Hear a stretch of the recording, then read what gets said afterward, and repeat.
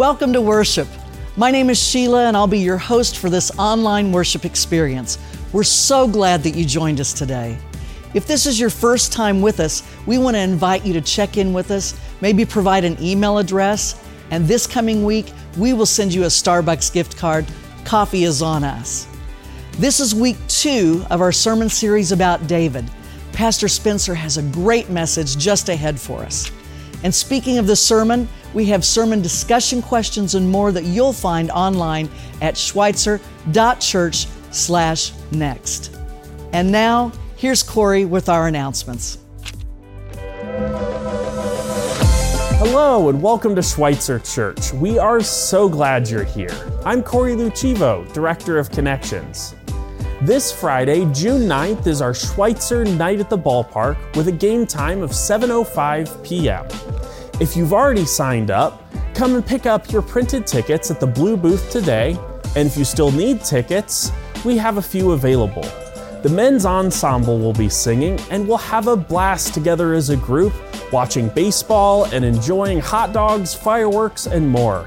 This is a perfect outing for our Schweitzer family and friends. We have a beautiful space for prayer and gathering next to our neighborhood garden right outside the prayer chapel. If you would like to have a paver engraved in memory or honor of someone, please submit your registration info no later than June 30th. Sign up today online at schweitzer.church/pavers or fill out a form at the blue booth today. Coming up this Wednesday night, June 7th at 6:30 p.m., Schweitzer Kids is hosting R&R Night, which means parents get a night out and kids have a blast. This is open to kids 4th grade and younger. We just ask that you register to let us know your kids will be there. Sign up and learn more today at schweitzer.church/kids or on the Church Center app. Also that night, Schweitzer students will be gathering for their Wednesday night worship that's taking place monthly during the summer. We know it's getting into the busy time of year and we want to encourage you to stay connected. You can find our weekly services, podcast, and online resources anytime at our Schweitzer Church YouTube channel. This is a great way to keep growing in your faith and stay connected with the sermon series. Once again, we are so glad you're here. Now, let's continue in worship. Thanks, Corey, for those great announcements. We invite you to join us for any or all of these great things that are happening at Schweitzer Church. If you're joining us live today, we invite you to join in the chat. Say hello to your friends or give us your insights. And if you're in need of prayer, we have someone waiting for you right now in the prayer room. Just press that button and we'll be right with you. And now, on this beautiful day, let's continue in worship.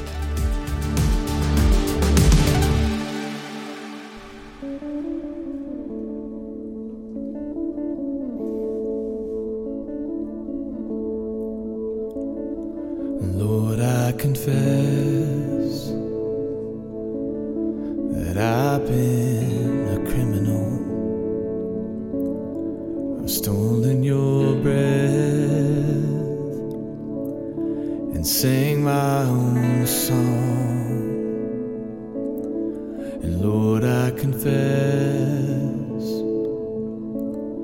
that I'm far from innocent. These shackles I wear,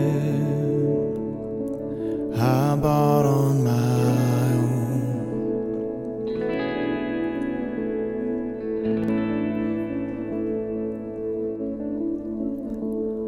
The scarlet sins had a crimson cross. You nailed my debt to that old rugged cross. An empty slave at the empty grave. Thank God that stone was rolled away. Lord, I confess I've been the prodigal, made for your house, but walked my own roads.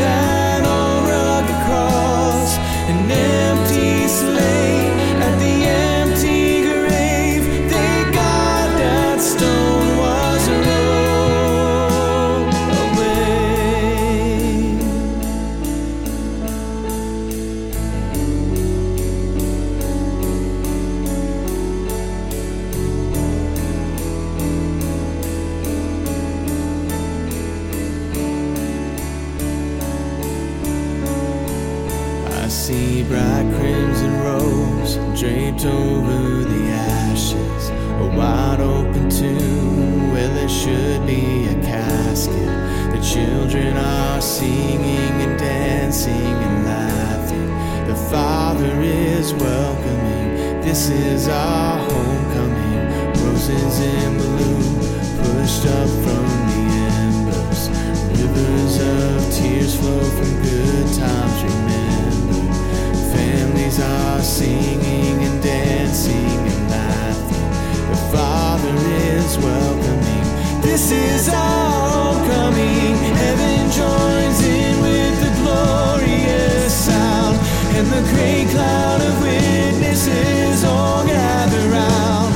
'Cause the ones that were lost are finally found. The Father is welcoming. This is our homecoming. Scarlet sins had a crimson cross. You nailed my death to that old rugged cross. An empty slate at the empty grave. Thank God that stone was rolled. Whoa, whoa, whoa, whoa, whoa,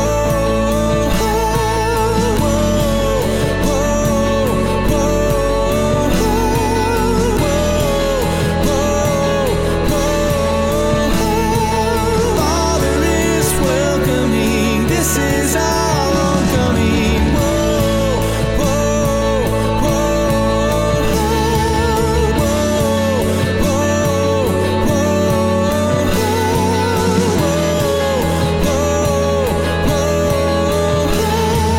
Father is welcoming. This is our homecoming. The scarlet sins had a crimson cost. You nailed my death to that old rugged cross. An empty slate at the empty grave. Thank God that stone was rolled away. As we come to this time of prayer today, I invite you to join me as we pray together. Holy God, it is such an honor to be in your presence today. And God, we praise you for who you are and for all the many blessings that you bestow on each one of us. God, we sometimes forget to see those blessings and to appreciate the little miracles of each day. We give it all up to you, Lord. We have so many things on our hearts and minds, and we want to offer those to you because you know you're already aware. We pray for those who are hurting, those who are sick and suffering, those who are dealing with depression and loneliness. And God, we pray for those who are dealing with giants in their own lives. We know that sometimes they feel overwhelming, but God, if we can lay those things at your feet, we know that you will deal with those and be with us as we face the giants in our everyday lives.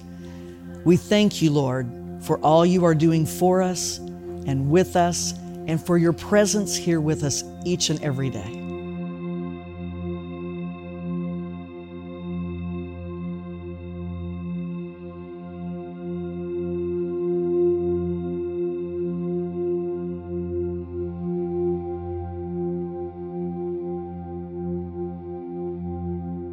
And now, Lord, we want to pray together the prayer that your Son taught us, saying, Our Father, who art in heaven, hallowed be thy name.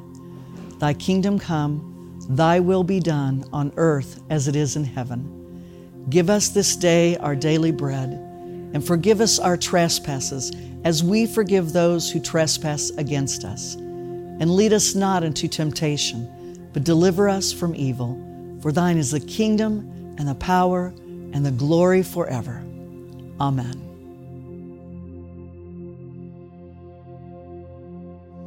As we come to this time of offering, I want to share with you about a great ministry that's happening here at Schweitzer Church. Jobs for Life is a program that walks alongside folks that are looking for new employment. They teach them skills for interviews, how to dress for success, and we help them through this entire process. We are so proud this week to celebrate the graduates from this great ministry, and we want to thank you for your support. It's because of what you give to the church that allows us to do this ministry and many others.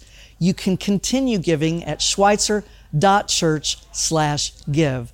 Thank you so much for supporting ministry through our church. And now, here's Pastor Spencer with Week 2, David and Goliath.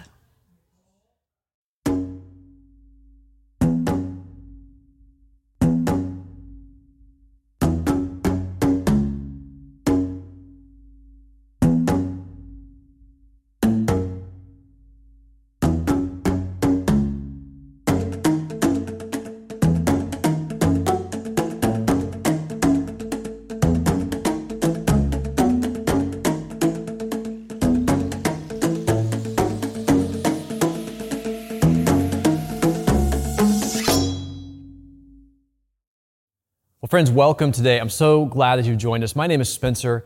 Today is part 2 of our series on King David, one of the most important, influential people in the whole Bible. He's so important, there's so much about him that we're spending all summer on his story. We're starting Memorial Day weekend all the way through Labor Day weekend, diving deep into King David's story because there's just so much there. And today, 1 Samuel 17, if you have your Bibles, you'll want to follow along with us. We're doing a lot of Bible study throughout this series.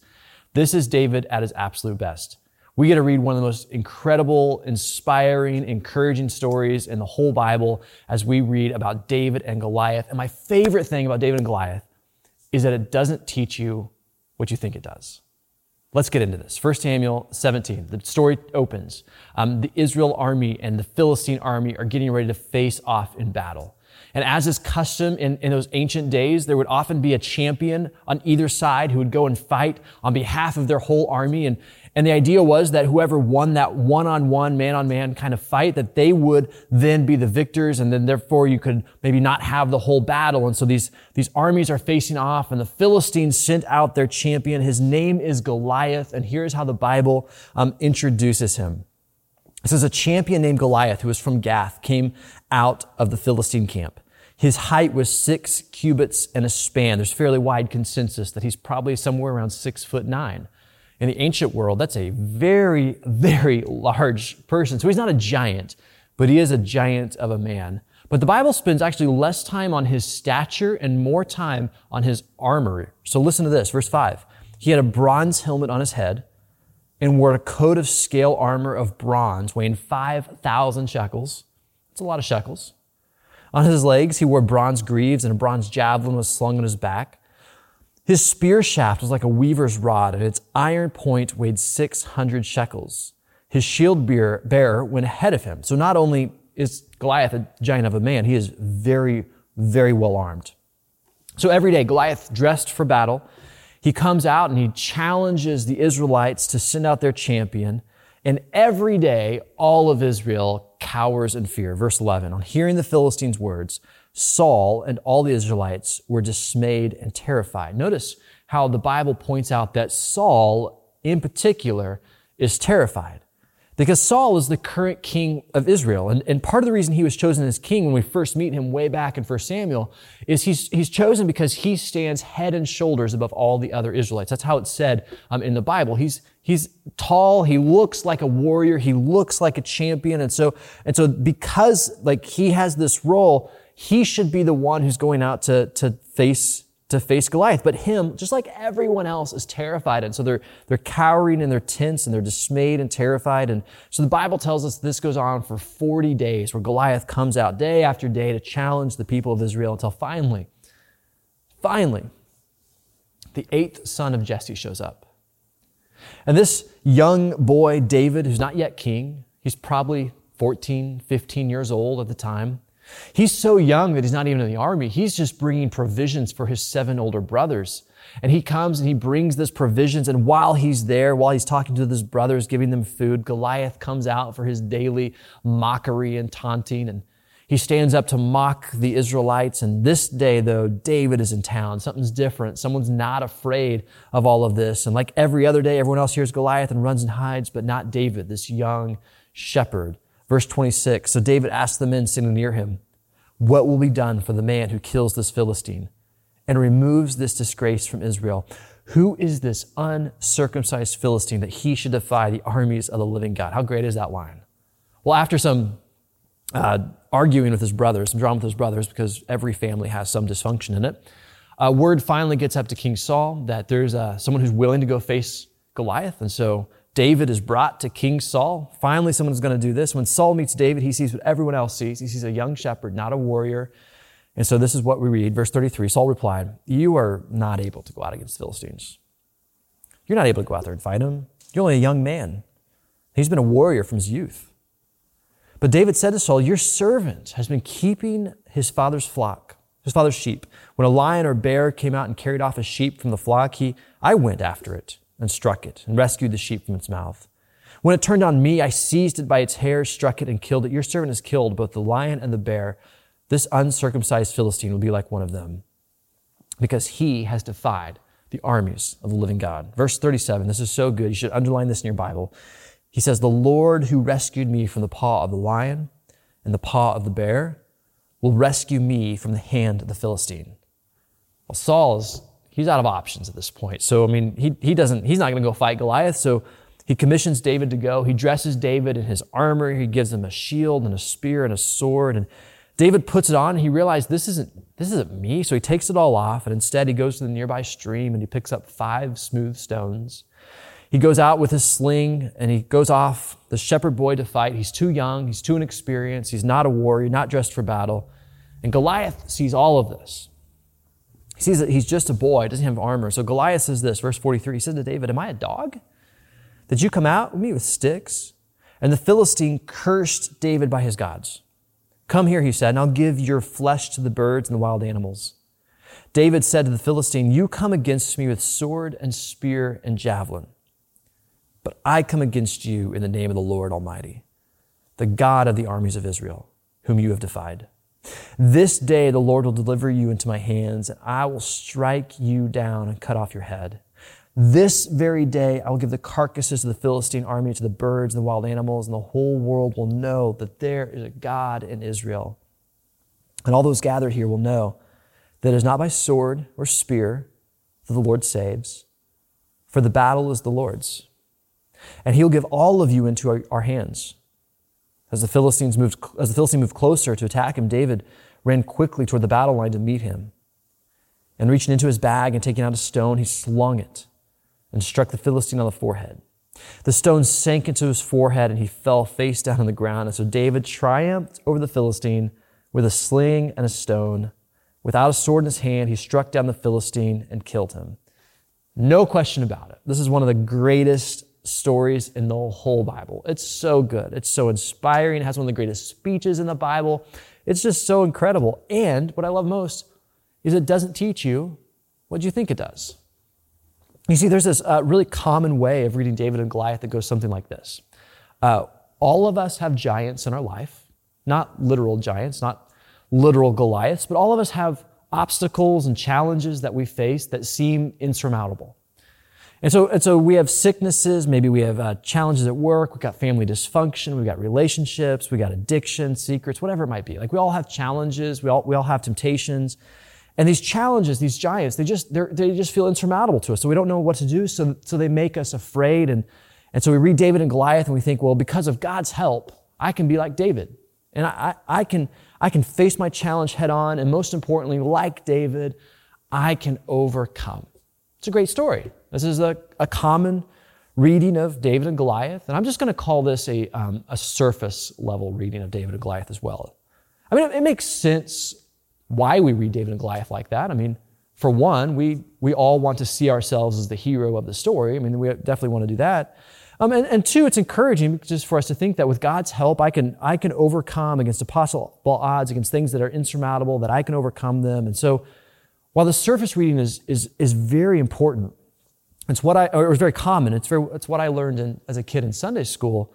I want to point out to you that there is a message about David and Goliath that we find here that is so much deeper and so much better and so much more encouraging and so much more helpful than the common reading that I would call this deeper reading good news. Now, to frame this deeper reading, going beyond the surface level reading, I think it's helpful to frame this by going to something that David himself wrote to kind of understand how David felt about this battle that he was in. So one of the greatest things about David's life in the Bible is that not only do we have the events of his life in 1st and 2nd Samuel, we also have his prayer journal, the book of Psalms, the longest book in the Bible, where he wrote prayers and songs and poems about the various things that he was going on in his life. And we don't know this for sure, but there's this one psalm that he wrote that has a long tradition of saying that David wrote this because of his battle with David against Goliath. Now, I say we don't know this for sure, it's a tradition, but it is a tradition that dates back to at least 300 years before Jesus. So it's a very long tradition that locates this psalm as being written because of David's battle against Goliath. So let's go read it. It's Psalm 144. We're not going to read all of it, but I just want to read the first few verses to really show the framing of how David thought about this battle with Goliath and how it drives us to something deeper than just, I need to be like David and overcome my challenges. So here's what it writes. Verse 1, David writes, "Praise be to the Lord my rock, who trains my hands for war, my fingers for battle. He is my loving God and my fortress, my stronghold and my deliverer, my shield in whom I take refuge, who subdues peoples under me." Now, David's confidence to face Goliath comes from what? What is it? I mean, we just read it. It's the Lord, right? That's confidence. Like, not one time does David mention his own experience or expertise or ability. No, everything here was clearly about what the Lord does. And we see this reflected in 1 Samuel 17. So when David goes to fight Goliath, think about some of the things he says in the various speeches he makes. Going back to 1 Samuel 17, we've read these verses already once, but listen to what he says. This is to King Saul. He says, "The Lord who rescued me from the paw of the lion and the paw of the bear will rescue me from the hand of this Philistine." It's the Lord who does this. To Goliath in verse 45, he says, "You come against me with sword and spear and javelin, but I come against you in the name of the Lord Almighty." Again to Goliath, verse 47, he says, "All those gathered here will know that it is not by sword or spear that the Lord saves. For the battle is the Lord's, and he will give all of you into our hands." So one more time, this is so key. David's confidence to face Goliath, this insurmountable challenge, has nothing to do with his ability, his expertise, or his experience. That is why when David goes out to face Goliath, he takes off Saul's armor. He's not going to rely on sword and shield and the helmet and the armor that he's had. He's not going to face Goliath with his own ability, experience, or expertise. He's not going to face Goliath with even conventional wisdom. He goes out to face Goliath instead, focused on what the Lord can do. And this leads to what he writes next. The very next verse in Psalm 144, after talking about the ability of the Lord, David writes this, verse 3. "Lord, what are human beings that you care for them? Mere mortals that you think of them. They are like a breath. Their days are like a fleeting shadow." And then the psalm is going to go on and celebrate the victory that the Lord brings. But we need to pay attention to this because David just lays two truths side by side that are just so important. On one hand, he highlights the ability of the Lord. The Lord is my strength. He's my fortress. He's my shield. He's my rock. And then right next to it, verse 3 and 4, he lays this other truth where he talks about the frailty of people. I mean, our lives are but a breath. We're just a shadow. I mean, we are nothing. And these two things side by side, the ability of the Lord and the frailty of people, this is key to understanding how David defeats Goliath. Because you see, the surface level reading of David and Goliath is that we can be like David. We have insurmountable challenges, things that make us afraid, but with God's help, we can overcome our enemies, right? That's the surface level reading. We can face our addictions. We can overcome our bad marriage. We can find joy in our suffering, whatever it might be, whatever our insurmountable challenge might be. Just like David, we can overcome. That's the surface level reading. But the problem with that surface level reading is that it doesn't take into account the second truth here, that human frailty is a real thing. Or at least it doesn't take human frailty into account enough.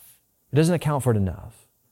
Because if you read David and Goliath, and you read this understanding, this challenge of human frailty, you realize that the main problem with the surface level reading of David and Goliath is that we've been identifying with the wrong person.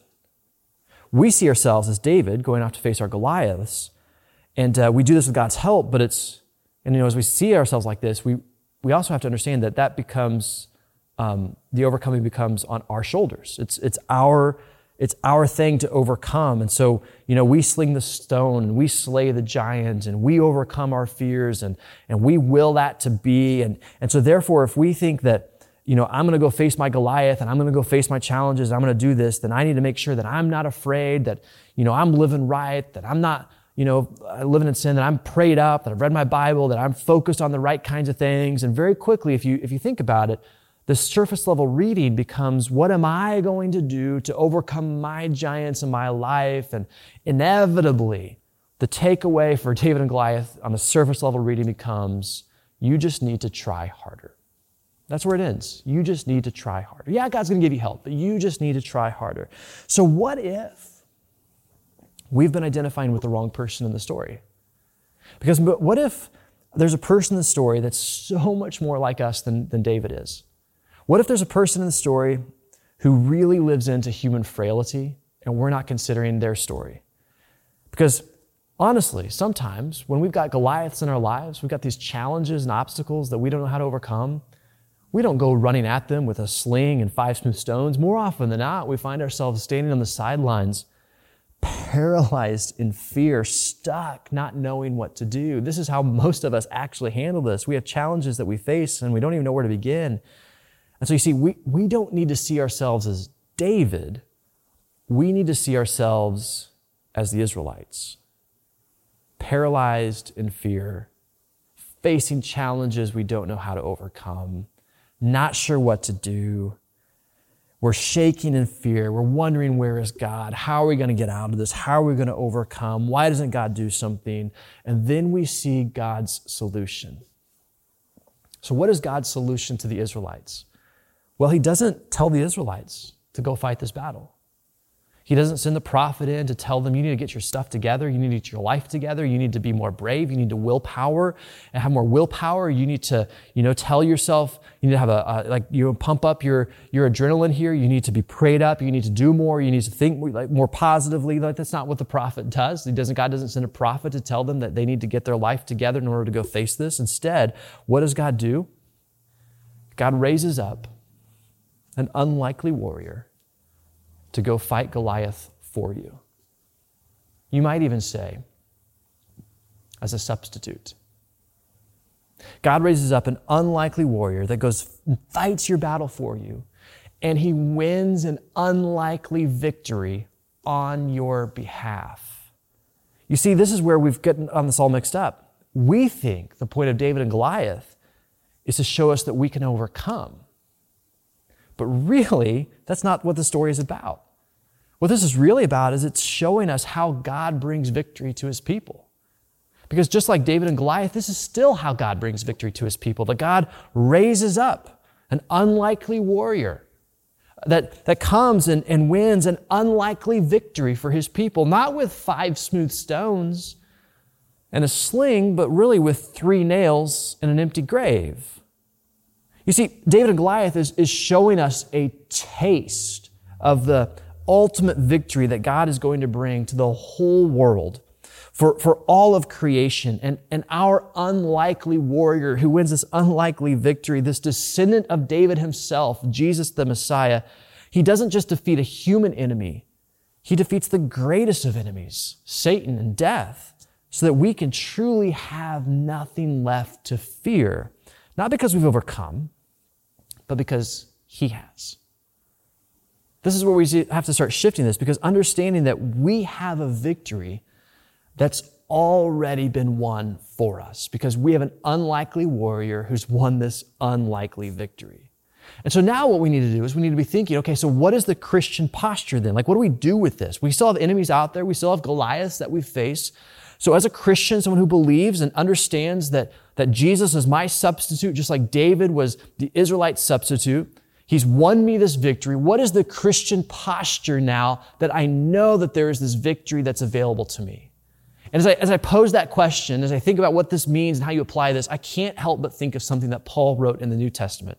2 Corinthians chapter 12, I think this is so helpful. We're going to start in verse 2 and kind of work our way through this, but listen to how Paul talks about a struggle that he has in his life and what the Christian posture is, understanding that the victory is ours because of the work of the Messiah. Here's what Paul writes. He says, I know a man in Christ who 14 years ago was caught up to the third heaven. Whether it was in the body or out of the body, I do not know. God knows. Now, we're catching this kind of mid-thought, but Paul is talking here, this man in Christ that he knows, he's talking about himself. I know a man who had these incredible experiences with God. I don't want to say it, but it's me. That's kind of what's happening here. Verse 3. And I know that this man, whether in the body or apart from the body, I do not know, God knows, was caught up to paradise and heard inexpressible things that no one is permitted to tell. And then verse 5, this is so good. He says, I will boast about a man like that, but I will not boast about myself except about my weaknesses. Now you need to underline, circle, highlight, box in that word weaknesses. It's so good. So Paul's like, you're not going to hear me talk about how spiritual I am. You're not going to hear me talk about what a great leader I am and all the things I've done. What I will boast about is my weakness. And there's a reason for that. Listen, he says, even if I should choose to boast, I would not be a fool because I would be speaking the truth. But I refrain so that no one will think more of me than is warranted by what I do or say. And because of these surpassingly great revelations. So now he's set the table. Now pay attention to what he says next. Therefore, in order to keep me from becoming conceited, I was given a thorn in my flesh, a messenger of Satan to torment me. Listen to those words. I was given a thorn in my flesh, a messenger of Satan to torment me. Now, what is this about? What is he talking about here? Well, no one really knows exactly, but there are some thoughts out there of what Paul is talking about when he says he has this thorn in this flesh, a messenger of Satan. And I actually think it's helpful to name some of the theories that are out there because it helps maybe normalize what maybe he's talking about here. So these are just theories. No one really know what this is for sure, but some speculation about what he's talking about here. Kind of three main thoughts. First, some people think that Paul is talking about a physical problem he has. Some people think that physical problem is maybe blindness. There's evidence in his writing that he has bad eyes. Could be. Other people think that maybe the physical problem is that he has had such a hard life in all of his travels. He's been beaten up and left for dead multiple times, been shipwrecked, got bit by a snake once. I mean, there's all kinds of things that maybe just the physical wear and tear on his body has caught up to him and he's just living in pain. Maybe that's the thorn in his flesh. I don't know. That's just one thought. Some people think that the thorn in the flesh might be more like mental health. So he travels a lot.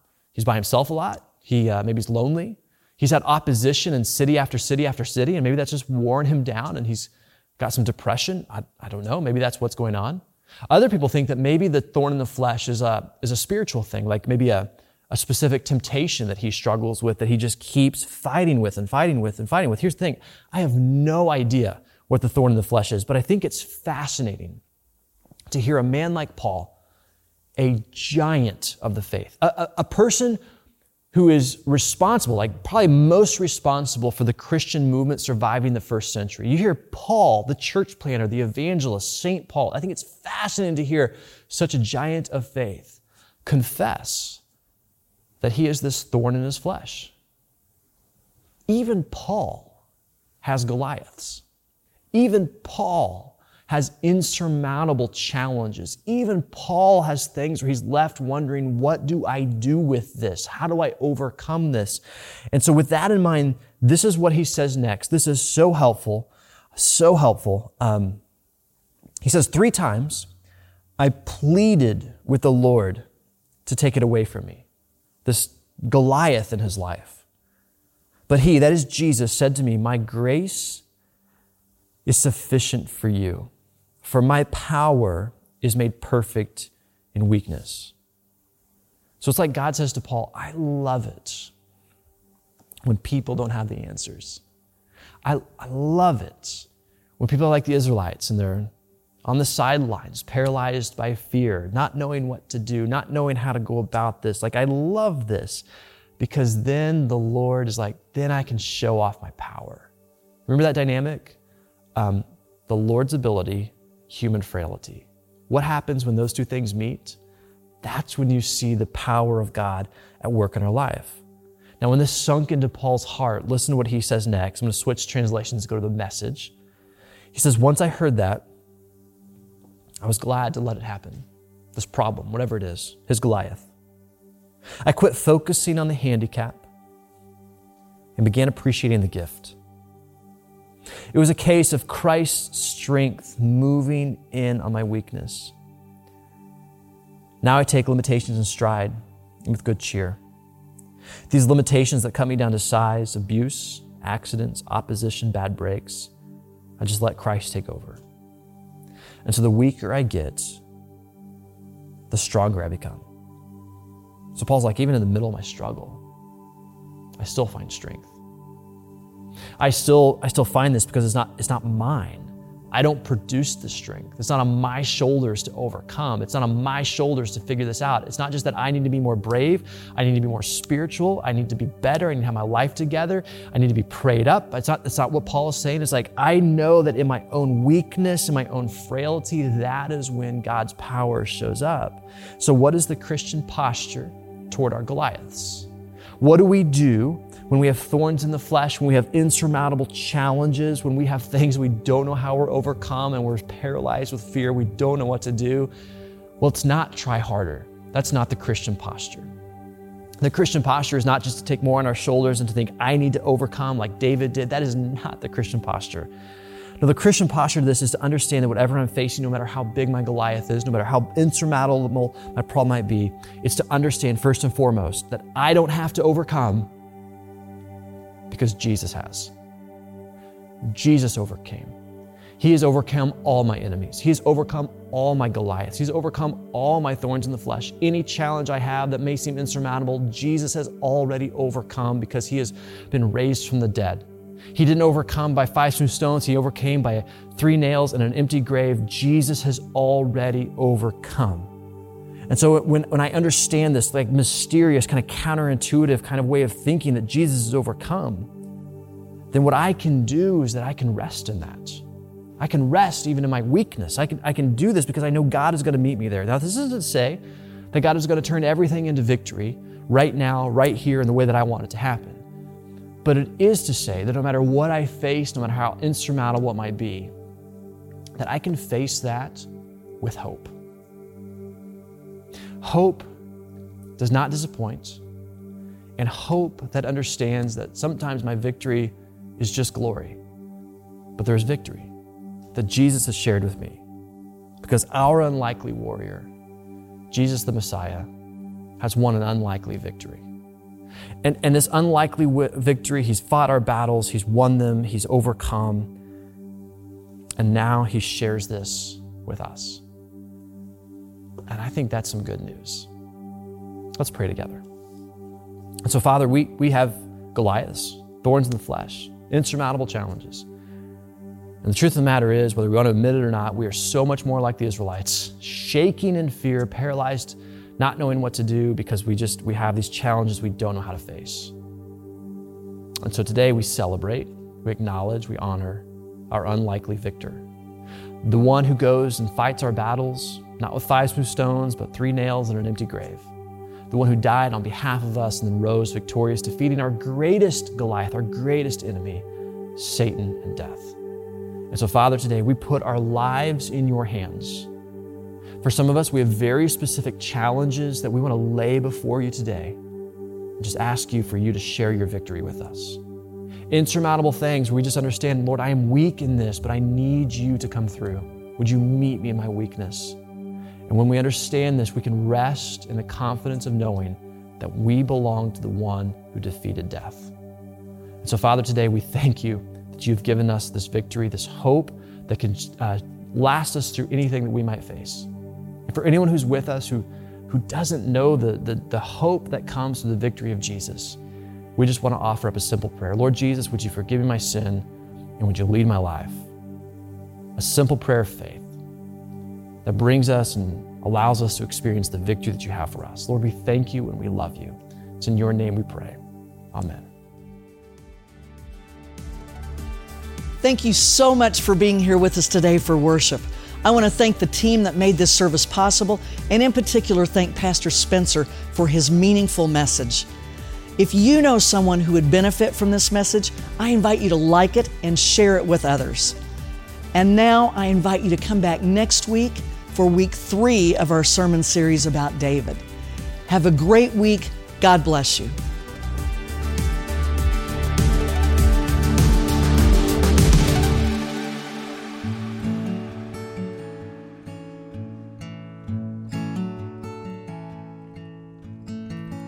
A mighty fortress is our God, a bulwark never failing.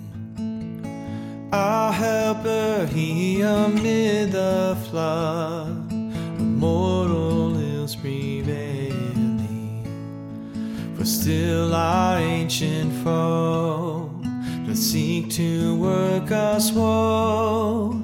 His craft and power are great, and armed with cruel hate. On earth is not his equal.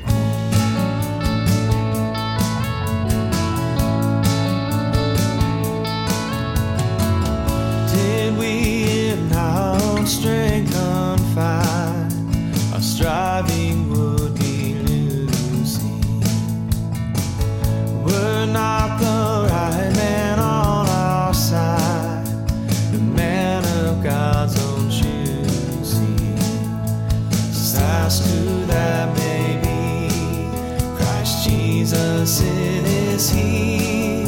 Lord Sabaoth, His name. From age to age the same. And He must win the battle.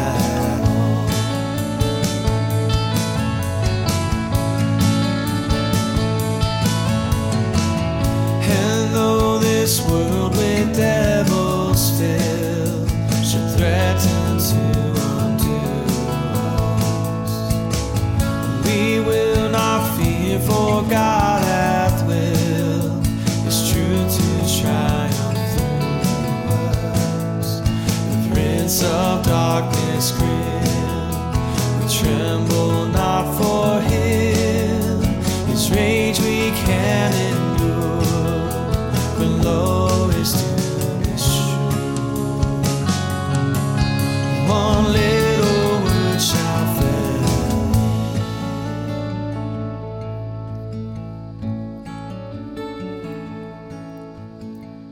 Thy word above all earthly powers, no thanks to them abideth. The Spirit and the gifts are ours, through Him who with us sided. The goods and kindred go, this mortal life also. The body they may kill, God's truth abideth still. His kingdom is forever.